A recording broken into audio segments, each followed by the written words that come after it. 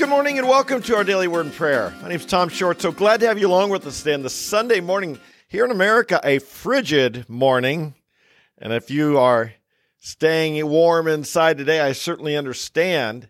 But let's get to the Word of God and let's talk about it. Let's let it change our lives. You know, a big question all people have is, how do you make good decisions? And in our world today, people have a lot of different go-to places where they go to get good decisions. Some people go to astrologists. They read their horoscope. In Scripture, you had a guy Saul called up someone from the dead. He wanted to speak to a prophet from the dead. That was a no-no. Astrology is a no-no. Your horoscopes, that's a no-no. We want to get wise advice. We want to talk to people who can guide us in life. No one wants to make poor decisions. Poor decisions have consequences. That's part of the way life is, and a wise person will learn that fairly soon. A wise person will realize that poor decisions have bad consequences. Good decisions have good consequences. And so I want to ask you today, how do you make good decisions? And Paul addresses this in the book of Philippians. As a matter of fact, we're going to see that chapter 1 is all about making a really good decision. And I want to introduce it this morning with 3 things that Paul says you need to have in order to make good decisions. It's a prayer he prays for the Philippians. And it would be a prayer that we ought to pray for ourselves and for one another. Pray this for your people in your church. Pray this for your pastor. Pray this for your children, your grandchildren. Pray this for your spouse. Pray that your boss, pray that people in your life will make good decisions, because their decisions affect you and your decisions affect them. We want to make good ones. And so Paul prays this in Philippians chapter 1, verses 9 and 10. And this I pray, that your love may abound still more and more in real knowledge and all discernment, so that you may approve the things that are excellent, in order to be sincere and blameless until the day of Christ. Now, we're going to spend 2 days on this. We're going to, today and tomorrow, we're going to talk about this verse. There's a lot in here. But he simply says his prayer is that the Philippians might have 3 things that will enable them to make good decisions. Number 1, he says, I pray that your love might abound. You would have abounding love. What's this mean? Most people make decisions out of selfishness. Most people make decisions based on what's going to benefit me. Oh, that's kind of natural, isn't it? And indeed, some decisions obviously need to be made with that in mind. But as a course of life, your best decisions as a Christian, the ones that really matter, must be driven by love. God made his decisions driven by love. God so loved the world, he gave his only begotten Son. Aren't you glad that when God was thinking about how to solve the world's problems, he wasn't just thinking about himself? He thought about you and I. He was driven by love to send his Son to be our Savior. Jesus, in the Garden of Gethsemane, when he had a big decision, and of course his decision was praying for strength. Father, if there's any other way, take this cup away from me. Yet not my will, but thine be done. And so he had a big decision in front of him that was going to require him going to the cross, dying. And that decision was based on love, obedience to the Father, love for the Father, love for you and me.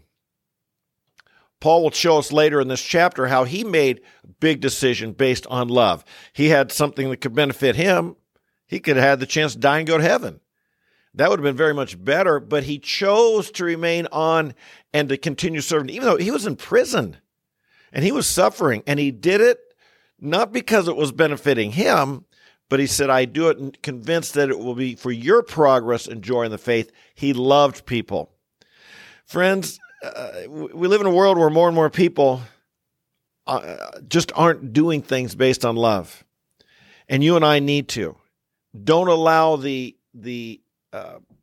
values of the world that are often based on what's in it for me and how can I get ahead, and it's based on selfishness. Don't allow that to be the driving force of your life. Make sure that you are living a life of love.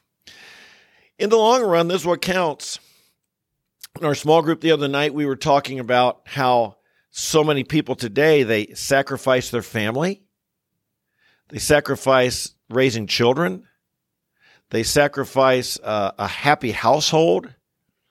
They sacrifice so many things for material blessing. That's not new to this generation. That's a fight we had to fight in our generation. I think that's a fight everybody needs to fight, is what really matters. And what really matters, true wealth is not found in the things of this world. True wealth is found in things that outlast. True wealth is built by love. True wealth is built as an investment of love. The acts of love that you do in your life, the investments you make in other people, that's the wealth that will come back to bless you in the years to come. That's the wealth that will bless you eternally. And the things the relationships you sacrifice just to get what you think you need to have to be happy, leaves you impoverished in the long run. So Paul prays that they would have abounding love. My friends, I know if you come here on this podcast live stream with me regularly, I know you are people who are committed to loving. He prays that their love would abound still more and more. Abound. And so this is something, let's in 2024 pray that our love abounds. We have more of it than we had a year ago, and we'll have more of it at the end of this year than we have today. Second thing he prayed for is real knowledge, that your love would abound in real knowledge. Well, what's that related to? Real knowledge implies there's false knowledge out there. Real knowledge implies there's fake knowledge, fake information, disinformation. Oh my goodness, isn't this the buzzword of our day? And yet the true knowledge, where is it found? Where is it found? It's found in the Word of God, my friends. The true knowledge, the lasting knowledge, the Scripture, this is knowledge that lasts. Again, what other book are we gaining knowledge from, and is it leading people to lead fruitful, wonderful, successful lives, making good decisions more than the Bible? Oh, we have all kinds of bestsellers that come and they pop up, and self-improvement and so on. I'm not against those. Actually, I enjoy reading those type books. But I'll tell you, the one that is the all-time bestseller for a reason, the book that is a rock to us, the book is a foundation you can stand on, and one that it's not going to give different advice in a year or 2 or 3 years from now, or it's not going to be the must-read of today that is ignored next year, and that's the Bible. The Bible. I say it so often here, and I know if you come here regularly, you're committed to learning the Word of God. Good for you. That's what we need to do. We live in a world that as always, where the voice we listen to, the word we listen to, are we going to hear the voice of God or the voice of the world or the voice of the flesh or the voice of the evil one? We are challenged from the Garden of Eden on. Who are we going to listen to? I often say it, I'll say it again. Our Christian religion isn't based on faith. It's based on truth, the truth of God, the words of God. And a wise person chooses to hear the words of God, to listen carefully for them, to study them in the Scripture, to discover what God says, and to make sure I'm listening to the right voice, not the wrong voice. Faith matters in that faith is a choice of who I'm going to listen to. Do I have faith in God and His Word? Do I have faith in the world? Do I have faith in the smart people out there? Do I have faith in my education? Do I have faith in my own experience? Do I have faith in Hollywood? Do I have faith in some celebrity? Whose voice am I listening to? And we are inundated, unlike ever before, because of what we're doing right now, the internet. We have so many voices we can listen to. And so Paul says, I pray that you have real knowledge. And that real knowledge is the knowledge that comes from God. And you will be able to figure out what's the real knowledge and what's the fake knowledge. To make good decisions in life, you must have a foundation in Scripture. I'm not talking about just a faulty little bit of knowledge, a shallow knowledge of the Bible. You got to dig into it. You got to know what it says. You got to study it.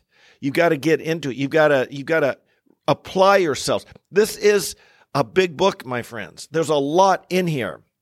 Be careful that you don't make your decisions based on a verse that might say something, but you don't understand other verses in its context and what other verses might be. It says this, but it also says this. How do you work all that out? That's real knowledge. It takes time to study the Word of God. Apply yourself. Make sure that your primary source of information you're getting in what you can choose about is from God and God's Word. This time is like that. If you dedicate 15 or so minutes a day to come here every day and get the Word of God with us right here in the Word, that's choosing real knowledge, God's Word, over all the other things that can be out there. All the other stuff's not wrong, but everything else needs to be judged in light of the Scripture. There are plenty of voices out there that are fine if they line up with the Scripture. But you want to have understanding when they do and when they don't. And that leads to our third thing, and that is all discernment.